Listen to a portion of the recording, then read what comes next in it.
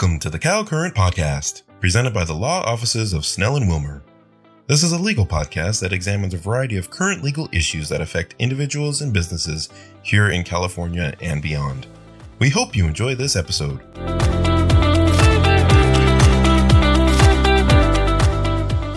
Hello and welcome. I'm your host, Jeff Morton, a partner in the San Diego office of Snell and Wilmer. For this episode of Cal Current, I will be discussing non-disclosure agreements. Non-disclosure agreements, which are otherwise referred to as NDAs or confidentiality agreements, protect the unauthorized disclosure of confidential information. NDAs are used in a variety of commercial contexts, but are especially prevalent when companies are undergoing business discussions, for example, in the merger acquisition context, and during technology development cycles when a company is attempting to further progress its technology. Today's episode will focus on a few do's and don'ts when it comes to NDAs. I will focus on three topics. Firstly, the important differences between one-way versus two-way NDAs. Secondly, the importance of properly defining key terms in the agreement, such as confidential information and purpose. Finally, I will discuss the term or duration of the agreement. NDAs generally come in two flavors, one-way NDAs or two-way NDAs. A two-way NDA is often referred to as a mutual NDA. A one-way NDA only protects the information going in one direction. If Company A and Company B enter into a one-way NDA, the only confidential information that will be protected will be the confidential information owned by Company A. In contrast, a two-way or mutual NDA protects the information going in two directions. If Company A and Company B enter into a two-way NDA, the confidential information of both companies will be protected under the agreement. This leads me to underscore the importance of selecting the correct type of NDA for the appropriate situation. Oftentimes, there's a knee-jerk response by companies or their counsel to enter into a two-way NDA because it is fair for both parties to be bound by the same terms of confidentiality. In this context, fairness may not be the appropriate guidepost for making such a decision. Rather, it's important to look at the factual circumstances to determine whether confidential information will actually be disclosed by both parties or just one. And oftentimes, it is only one party that will be disclosing the confidential information. To be fair, there are many times when a two-way NDA makes sense. For example, if two technology companies are looking at combining their independent technologies to create a joint venture, it's highly likely that both parties will disclose aspects of their independent technologies such that they can determine whether the joint venture is viable. In such circumstances, a two-way NDA would be entirely appropriate.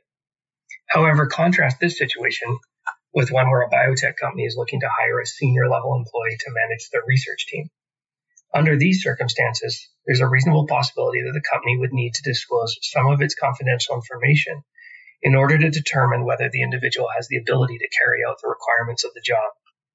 In this situation, it's unlikely that the individual would actually need to disclose any of his or her confidential information, and as such, a one-way NDA would generally be more appropriate. In this example, it would also be beneficial if the company enters into a one-way NDA so that it can avoid the possibility that it receives confidential information from the individual that it's looking to hire. This is especially important if the individual is or was employed by a company competitor. In summary on this point, a key to preparing and negotiating NDAs is to look at the specific factual circumstances that relate to the legal need. If a two-way NDA is required because a commercial transaction is being considered, fine. But if the facts push towards a one-way NDA situation, consider that approach instead. As with all legal agreements, definitions are important and should not be treated as boilerplate. Two definitions that play an important role in NDAs are the terms confidential information and purpose. Let's look at the term confidential information, which is at the core of the entire agreement. Frequently, the definition of confidential information consists of overly broad boilerplate language that includes all information shared between the parties and only excludes information that is demonstrated to be non-confidential. Oftentimes, the definition has little crossover with the situation at hand. For example, in biotechnology-related NDAs, I've often seen definitions for confidential information that cover a company's source code and object code while remaining silent on important nucleotide and amino acid sequences. In this example, this is highly problematic if the whole purpose of the transfer of confidential information relates to the disclosure of these important nucleotide and amino acid sequences. One approach that can be taken in the appropriate circumstances is to draft separate definitions for each party. For example, if one party is intent on disclosing certain technical information, whereas the other party is focused at disclosing manufacturing information, these circumstances may call for two separate definitions. By customizing the definition of confidential information for each party, the NDA may be better suited for the transaction contemplated by the parties. The term purpose is also an important term in an NDA. It reflects the underlying reason for which the parties are exchanging the confidential information. Oftentimes, the term purpose is overly broad. For example, it might state that the purpose is to evaluate future business arrangements. This broad definition may be appropriate in a one-way NDA when using such broad language can be beneficial to the sole disclosing party. However, this same broad definition can be problematic under a two-way NDA because its broadly defined term could impose unnecessary obligations on both parties. As such, in two-way NDAs, it's very important to craft the definition of purpose so that it is limited to the true purpose of the discussions between the parties. For example, a purpose could be to evaluate a joint venture that involves certain specified U.S. patents and the disclosures contained in those patents. As such, we return to a common theme here, which is to draft definitions of confidential information and purpose that reflect the factual circumstances at hand. I'm now going to turn to the term or duration of the NDA. As with boilerplate definitions, taking a one-size-fits-all approach to the duration of an NDA is generally not recommended.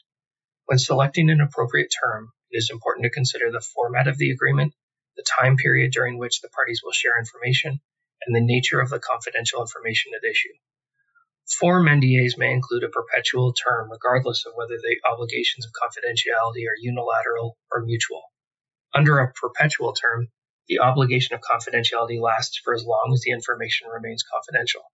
A perpetual term can be a boon for the disclosing party in a one-way NDA, but it can create a perpetual burden for any party that receives such information.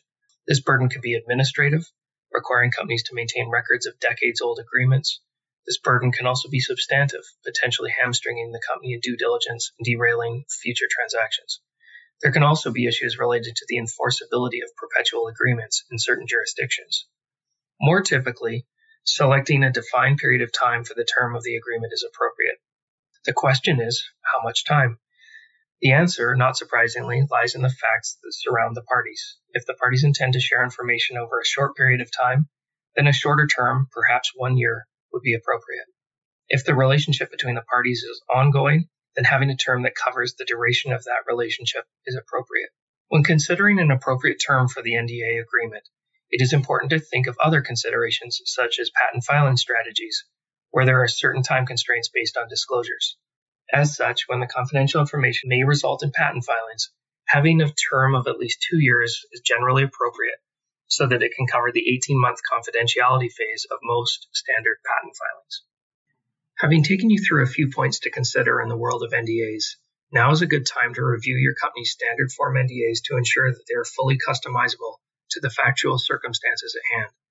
The firm of Snell & Wilmer has significant experience in all aspects of technology-related transactions, including the preparation and negotiation of NDAs, and our attorneys will be pleased to answer any questions that you may have. With that, we've come to the end of this episode of CalCurrent, and I've been your host, Jeff Morton. I appreciate your time. And if you have any questions or comments about the topics covered in today's episode, please email me at jmorton@swlaw.com. Thank you.